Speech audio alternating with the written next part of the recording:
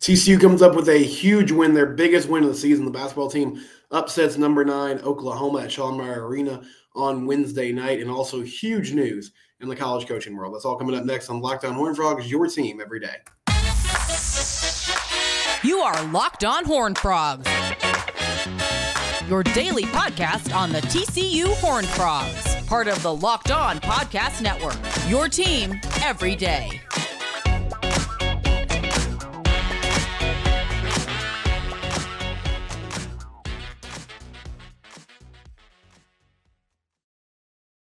Locked On Horned Frogs, your team every day. We're free and available wherever it is you get your podcast. Subscribe to the YouTube channel. You can also subscribe wherever it is you listen to podcasts, Spotify, Stitcher, Apple Podcasts, etc. Thank you for making the show part of your day, whenever it is and however it is that you do. TCU basketball with a big win last night. We typically talk football to start the show, but the men's team, they upset number 9 Oklahoma. Women's team, unfortunately, fell to Texas on Wednesday night, even though they did look more competitive than they have in the last few games. And they added someone to the lineup last night, which might be an encouraging thing moving forward. But we'll start with the men's team. An 80-71 victory over Oklahoma and a milestone night for Emmanuel Miller. He led the scoring with 27 points, also had 9 rebounds. And he hit the 1,000 career point milestone at TCU with a 3 in the second half. Surpassed 1,000 points during his TCU career. Emmanuel's been a great representative for the Frogs the last couple of years. He's been an outstanding player. And going into this season, it was huge when they got him back. Like, I remember when he announced that he was coming back instead of going to the NBA draft, that was a big deal for the ceiling of this team and how good they could be and how far they could go. But going into the year, I was like, leading scorer, who's the person they're going to run their offense through? Maybe it's Jacoby Coles, maybe it's Jameer Nelson Jr., the transfer from Delaware, who's done some nice things, even though they've kind of changed Jameer's role. He's been more of a bench player lately and kind of an instant offense type of guy off the bench, and that's been a good role for him. But I think it's clear now that the offense needs to run through Emmanuel Miller. Emmanuel Miller is the best player on this team, and he's doing it in a lot of different ways. Now, I mean, his bread and butter is still catching the ball in the high post, working in the mid-range, or backing somebody down, trying to get a good look around the hoop. But last night, I mean, he did some of that. He also was really active on the glass on offense, cleaned up some shots, had some nice putbacks. OU came out and hit a couple threes after halftime to tie the game. Frogs had a 6-point lead. Going into halftime, they hit a couple threes coming out of the break to tie the ball game. And TCU's offense was kind of struggling. He got an offensive rebound and a putback that started to stem the tide a little bit. And he's the most calming presence on this team. If you need a bucket, if you need something good to happen, it feels like getting the ball in his hands is the best option. Also last night, he hit some threes. I'm going to take a look at the numbers here and see what his overall shooting was. 11 of 17 from the field, 2 of 5 from 3. So really efficient night shooting the basketball. But they got him a couple threes, and they were running, spread pick and roll at the top of the key, and they had Emmanuel kick out, and they had the guard that was kind of running that action at the top of the key, whipped the pass over to him on the wing, and he hit a couple threes, one of those threes being the moment that he surpassed that 1,000-point milestone. So some really good stuff from Emmanuel Miller last night. I think it's clear that he's their best player. And he's been a dude for the last few seasons. And, the last couple of years, though, he's kind of been not in the shadow, so to say, but Mike Miles was the clear guy that was going to go score. Damian Ball also had the ball in his hands a lot. There were times in the past 2 years when he was focused and when he was engaged that Eddie Lampkin was a really good scoring option, especially in the low post. But this team's very different now, and I think it's kind of benefited Miller in that the bigs that they run out there, the guys of the 5 they run out there, are more rebounding, defense kind of energy, and so it allows him to be the dude that is, scoring the ball in the post. And they've ISO'd him on, different sides of the floor, and he's done a really good job so far making good things happen. So congratulations to him on surpassing 1,000 points and a really good effort last night. Another player that I liked what they brought to the table, not only last night but just recently, is Avery Anderson. And Avery has kind of become the point guard in crunch time. They like him handling the ball. And he had a tough shooting night in the first half. I mean, could not hit anything, was taking a lot of shots from the outside. They weren't falling, was just struggling to shoot the basketball. He finished 5 of 15, and he did a lot of his damage in the second half and ended up with 15 points. But there was a point in that ball game where he had been struggling, and about, early in the second half, he had kind of changed what he was doing, and he wasn't being as aggressive. He was distributing, running the offense, trying to find ways to contribute outside of scoring. There was a point in the second half where they brought some action up, and they had a screen at the top of the key for him, and Oklahoma went under the screen and basically dared him to shoot the three. And it was a deep three, but he had time to set his feet and get his shot right and line it up, and he knocked it down. Then he knocked down another three a few minutes later. He was also really aggressive going to the hoop, had an and one opportunity that he converted on late in the second half. Did a nice move off the bounce where he was able to get towards the rim, put up kind of a circus shot, but Emmanuel Miller was able to clean it up off the glass. And so his ability to get in the lane and penetrate brought attention from the defense to the other side, and then Miller was able to get it done. They ran some funky lineups out there out there last night. I remember at the end of the first half, at one point they had 5 guys out there, and it was Anderson, Peavy, O'Bannon, Cork, and I don't think Miller was on the floor either.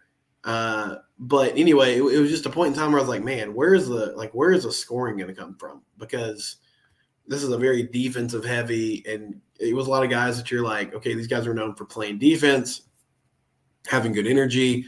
And I was wondering, like, how are they going to score the basketball? But they were still effective, and they ended up extending their lead a little bit before halftime. I think their crunch, like if we're talking about a crunch time lineup, their best 5 right now is Anderson and Nelson at the guard positions.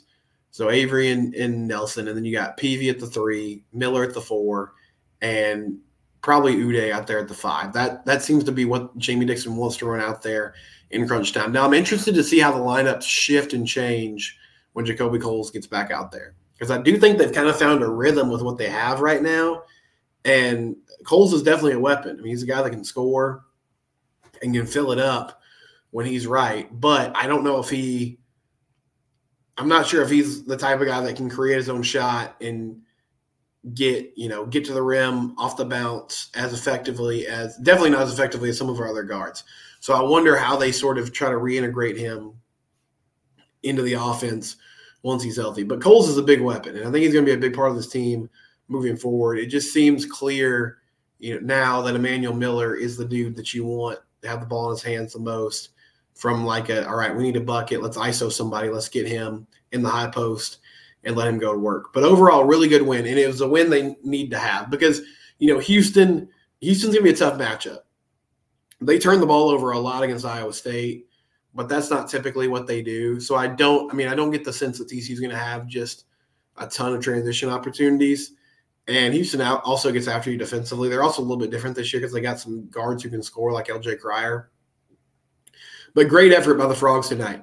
I mean, this OU team can score. And defensively, they shut them down. It feels like the rotations are getting a lot better. They're playing much more connected defensively, closing out on shooters, not allowing great looks. They're not turning the ball over, which helps things a lot because you're not having to just run, kind of rapidly and get back down the floor quickly and get all your assignments. You have time when you score, even when you miss off a rebound, to get back on defense and set things up well.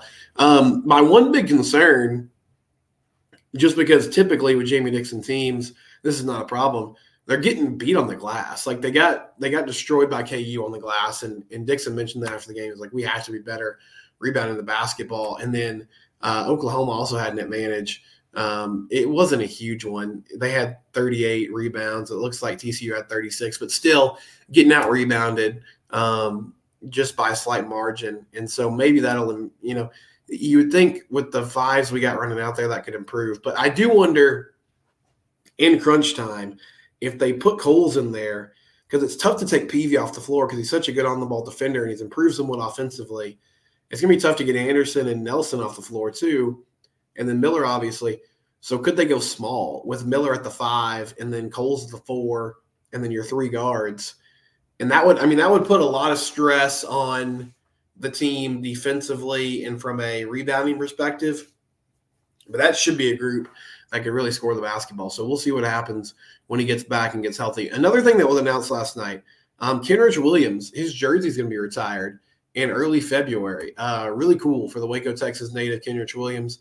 He's going to have his jersey retired February 3rd against Texas. He's the 4th all-time leader in rebounders at TCU, 25th in scoring, had over 1,000 points in his career. He's been in the NBA for 6 seasons now. He's really found a niche in the league. He was with the Pelicans for a while. He's been with the Thunder now for 4 years. So congratulations to him. Kenrich was one of my favorite players when he was there.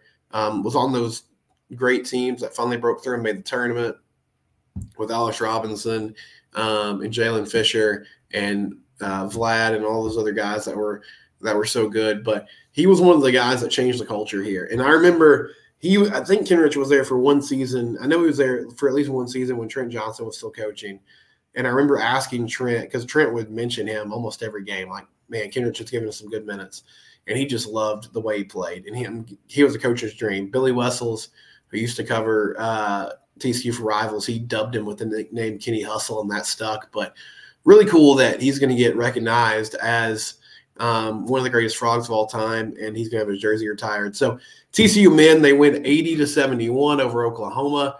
The ladies, they lost, but they were a lot more competitive against Texas. Fell the Longhorns 72-60.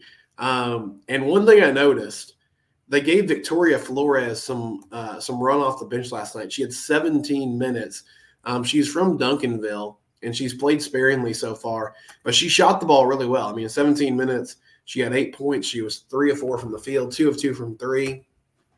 So, I mean, they've been looking for a spark without Sedona Prince in the lineup. Maybe Flores is somebody who can do that. It's a different position, but she can at least give them more of a scoring boost. Madison Connor still struggling to score. I mean, with Prince out of the lineup, it's just really easier for teams to devote more attention to Connor, and she's such a good shooter. Maybe Flores can be somebody too, though, that can, give her some more airspace. They cut that lead to 1 a couple times, cut it to 2 a couple times in the second half, but just could not find a way to get over the hump. And Texas ends up pulling away towards the end, so they win 72-60.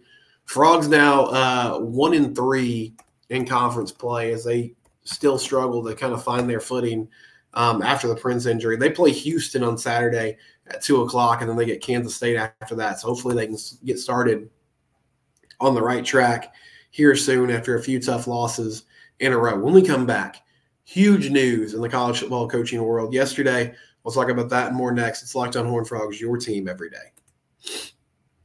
We talk about them almost every day, but for good reason. FanDuel is the #1 sports book in America. FanDuel, they make it easy for you. If you've ever wondered about what does it look like to start betting on sporting events, I hear about lines all the time now when I watch pregame shows. Like, how can I get involved? If you go to FanDuel.com/lockedon, put a $5 bet down. Doesn't matter what it's for. $5 bet down, you'll get $150 in bonus bets. $150 of free money that you can then use to gamble yourself. FanDuel.com/lockedon. New customers get $150 in bonus bets with just one $5 bet. They also have an app that's really easy to use. You can bet on more traditional things like just money lines and spreads, but then they have different parlays you can get involved with. You can go off the beaten path and do some prop bets. FanDuel, it's the official betting partner of the National Football League. NFL playoffs start this weekend. Games on Saturday and Sunday. Excited to see how all that plays out. Hope the Cowboys can break through and make the NFC Championship for basically the first time in my lifetime. I think I was 3 years old the last time Dallas made it past the divisional round. So we'll see if they can do that, and you can bet on those games and more at FanDuel.com/lockedon. Again, $150 in bonus bets with a $5 bet. Also, the FanDuel app is super easy to use. FanDuel, proud sponsor of the Locked On Network. Man, a crazy day or a crazy 24 hours in coaching. So I was doing the show called The Triple Option with Paul Catalina on 365 Sports on Wednesday afternoon. And we're just talking about college football. And then news came down as we were just chatting about college football and the national championship game that Pete Carroll was parting ways with the Seahawks, essentially. They were going to reassign him to a different role. He was no longer going to be their head coach. And I was telling Paul, I was like, Pete's been at Seattle for such a long time now that honestly I associate him more with the Seahawks than I do USC, which is crazy because those USC teams were so impactful. I mean, that was the first dynasty in college football that I really remember, and they were so much fun with Reggie Bush and Matt Leinart and Lindell White.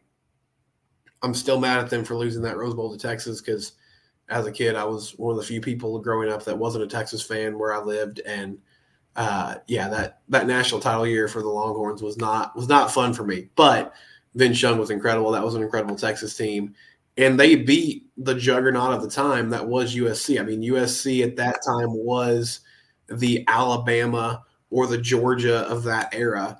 They just had so much talent across the board and guys that went on to play in the NFL. They were incredible. And so that news comes down. And then I go home and I'm working from home and I'm like trying to catch up on some emails and do some things my kids are playing. And I look on my phone and I saw it first from Chris Lowe. I honestly don't know who reported it first. But Chris Lowe says that Nick Saban has retired.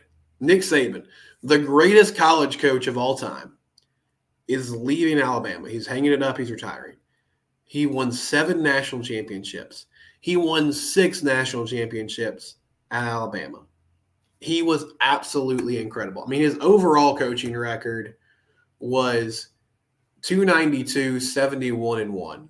At Alabama, he was 201 and 29. That is just absolutely insane. He was 117 and 18 in the SEC conference. He just churned out winning team after winning team. And then even now, I mean, the last few years, it feels like Bama has had down seasons. But this year they were, it was like, yeah, Bama's not as good as they typically are. Jalen Milroe has struggled. The offensive line has struggled. They still lost one game. They beat Georgia to go to the SEC title game, or to win the SEC title game. And they lost in overtime to Michigan. And he's just been the model of consistency. The other thing I appreciate about Saban, or just that I've always admired about him, he was an innovator. Like there were a few years there where they went through a lull, and a lot of it was the first couple championships in his Alabama era. You had quarterbacks like Greg McElroy, game managers, right? And those teams were built on the defense. They were defensive teams that played smash mouth football. They ran the ball. They had great running back after great running back come through there. And that's how they won games. And then everything sort of shifted. And honestly, a big part of it was that 2014 season, which I know for TCU fans, we all remember getting snubbed from the playoff that year because of that loss to Baylor. But Frogs get snubbed from the playoff. And then it was Ohio State taking on Bama in the first round of the playoff, and Ohio State had Cardale Jones at QB. And Bama had Blake Sims, and they were running a pretty traditional offense, and they got beat. And then also that year they got beat by Hugh Freeze and Ole Miss, which TCU went on to embarrass Ole Miss. But Ole Miss with Hugh Freeze, they were recruiting really well. They were cheating, obviously. We come to find out later on. But they were recruiting at a high level, and they had innovated their offense, and they had changed things up, and they were running a spread offense. And so Saban decides, okay, you guys want to play like that? I'll go play with that. I'll go start recruiting dynamic quarterbacks, and I'll open this up, and we'll go get skill guys that can do it. And he went and got Lane Kiffin as an OC, and he had Tua Tagovailoa come through there. He had Jalen Hurts go through there. Mac Jones won a national title, and they rattled off 3 more championships when it looked like they were done. He's just been so consistent with all the ebbs and flows. They would lose assistants every year. They would lose their offensive and defensive coordinators. They would get poached because they get head coaching jobs or they get better opportunities. And Alabama still found a way to have great teams that played at a high level. And even, in these supposed down years, they were still really effective. And so it's crazy that he's hanging it up. And I watched Bomani Jones does a podcast, and he was talking to Joel Anderson, who's a former TCU football player, TCU alum. Shout out to Joel. And Bomani kind of called this. And he said after the fact he didn't have any inside information, but they were talking about Nick and them losing in the playoff and what that means moving forward. And he said, look, I think Nick Saban's going to retire in the next few weeks. And what he talked about was Saban doesn't really have any contemporaries in college football. Obviously, Kirby Smart's won a couple titles at Georgia, and it feels like he's the guy that's going to take the torch and run with it now, depending on – and we'll see what happens with Jim Harbaugh if he ends up going to the NFL. But there's nobody that has the longevity and the accomplishments of Saban at the college football level. Now, he does have contemporaries in college basketball. There are guys that have had the types of careers that Saban's had in college basketball. Mike Krzyzewski, Jim Boeheim, right? You could throw like Jay Wright in there, who won a couple titles and was there forever. If you notice, all those guys are leaving with the changes in the landscape in college football, with NIL and with the portal and with everything that's now required of these coaches. A lot of those guys have moved on and they've gone to do different things. And now Coach Saban is, I don't think it's the only part of this, but I do wonder if with everything happening now and everything that's required of a college football coach outside of actually coaching, if he's ready to move on. Because he did have a brief stint in the NFL that didn't go super well. And for a long time, the line about college coaches in the NFL has been, well, they have so much power at the college level, they don't want to give that up and move on to the NFL where, you're essentially coaching your peers. But in all honesty, with free agency essentially in college football with the portal, with everything that happens behind the scenes with NIL, it's becoming more and more like the pro game. But it's still crazy to see this happening. He's the greatest college coach ever. He's now leaving Alabama. So what does it mean for TCU? Because this is a TCU show, and so we talk about the Frogs, talk about the Big 12. But I did want to take a minute to talk about this because this is the biggest news in the sport. Bill Belichick also parted ways with the Patriots today. Just a crazy time in coaching. Here's what it means for TCU. Sonny Dykes is not going to be up for the Alabama job. I don't think anybody was wondering that, but I'm just going to put that to rest right now. Maybe if he had a better year this season, he'd get some traction. But I think even then, Alabama's going to go after like Dan Lanning at Oregon, those types of guys, right? Lane Kiffin maybe, depending on what his relationship's like with the power brokers there. Sonny won't be in the mix. But Alabama's open. That means there's some good players there that are potentially going to be hitting the portal in the next few days. Alabama's going to hire somebody. I would imagine they hire somebody pretty quickly. It's going to be a big name. Maybe Lane Kiffin from Ole Miss. Maybe Dan Lanning from Oregon. There's going to be players on those teams that will be hitting the portal shortly.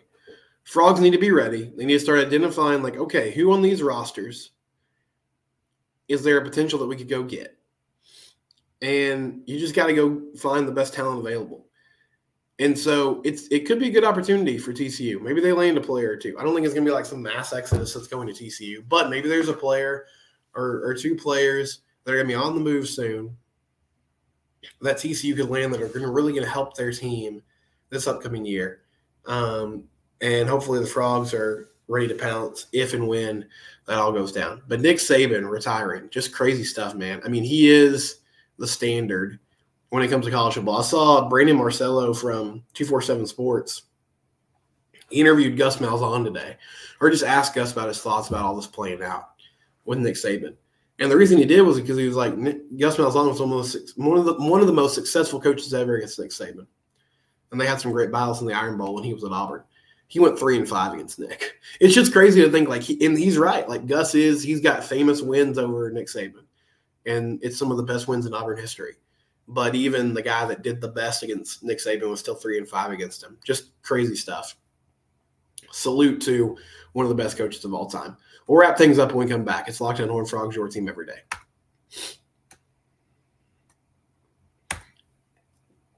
Game Time. They have a great promo still going for you. Game Time is the best place to get tickets. If you're wondering where can I find tickets for TCU basketball or a concert, a comedy show, whatever's going on in the Fort Worth area, you don't have to worry about where to buy tickets for your next big event. Just do it through Game Time. It's a fast and easy way to buy tickets for sports, music, comedy, and theater events near you. They have killer last-minute deals, so you don't have to get these tickets 3 or 4 weeks in advance. They have last-minute tickets, flash deals, easy to find and buy tickets for every kind of event in your area. They give you the view of your seat when you click on it, so you know exactly like, okay, this is what I'm going to see when I'm sitting down. Take the guesswork out of buying tickets with Game Time. Download the Game Time app, create an account, and use the code LOCKEDON for $20 off your first purchase. Again, create an account and use the code LOCKEDON, LOCKED, for $20 off your first purchase. Download Game Time today. Last-minute tickets and the lowest price guaranteed. Game Time. It is the best place to go if you need to find tickets for your next big event. On yesterday's show, I talked about Ken Wilson coming over he was the head coach in Nevada. TCU hired him to be on their defensive staff. Still waiting for some clarity to see if he will be in a linebacker role or a analyst role. And so some of you guys had some thoughts on that. Matt Clark said, do not judge Ken Wilson by Nevada. The prior Nevada coach, Jay Norvell, absolutely fleeced all the good players through the portal when he moved to Colorado State. Honestly, don't know how Nevada got to 4 wins while Ken was there. Yeah, I mean, I said that yesterday too. Like, if it's an assistant coach role, especially if you're not going to be a play caller, I mean, I think at most Ken's going to be a position coach and will just be an extra set of eyes for Andy Avalos. But if it's a position coach role, I'm not worried about what they did as a head coach. I mean, I think it says something like, okay, Ken Wilson, at least for that specific job with not a lot of resources, he struggled, but it's okay. He's going to be asked to do, significantly less here at TCU, and he's been around forever. He was an assistant coach at Nevada for like 20 years, basically.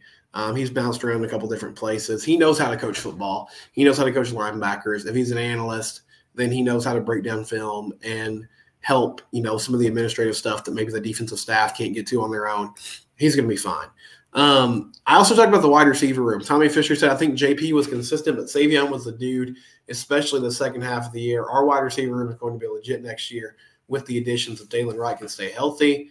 And he said he's more worried about the O-line and DBs. Yeah, I'm worried about the O-line and defensive backs too. Now, I think they've done a good job of trying to address the O-line in the portal, but it's always the question of when those guys get here, what are they going to be able to do, right? Like, you have some talent now, but can they mesh together and play at a high level? That remains to be seen. In DBs, I think they're going after the right people, but safety and corner have to get better. You're totally right. Zoom Play said, I hope all is good, man. Sonny said TCU will be in the 12-team playoff next season. Let's see. I hope you're doing well too, brother. I think there's listen, you just got to win the Big 12 and make the playoff. And so it's a pretty wide open league.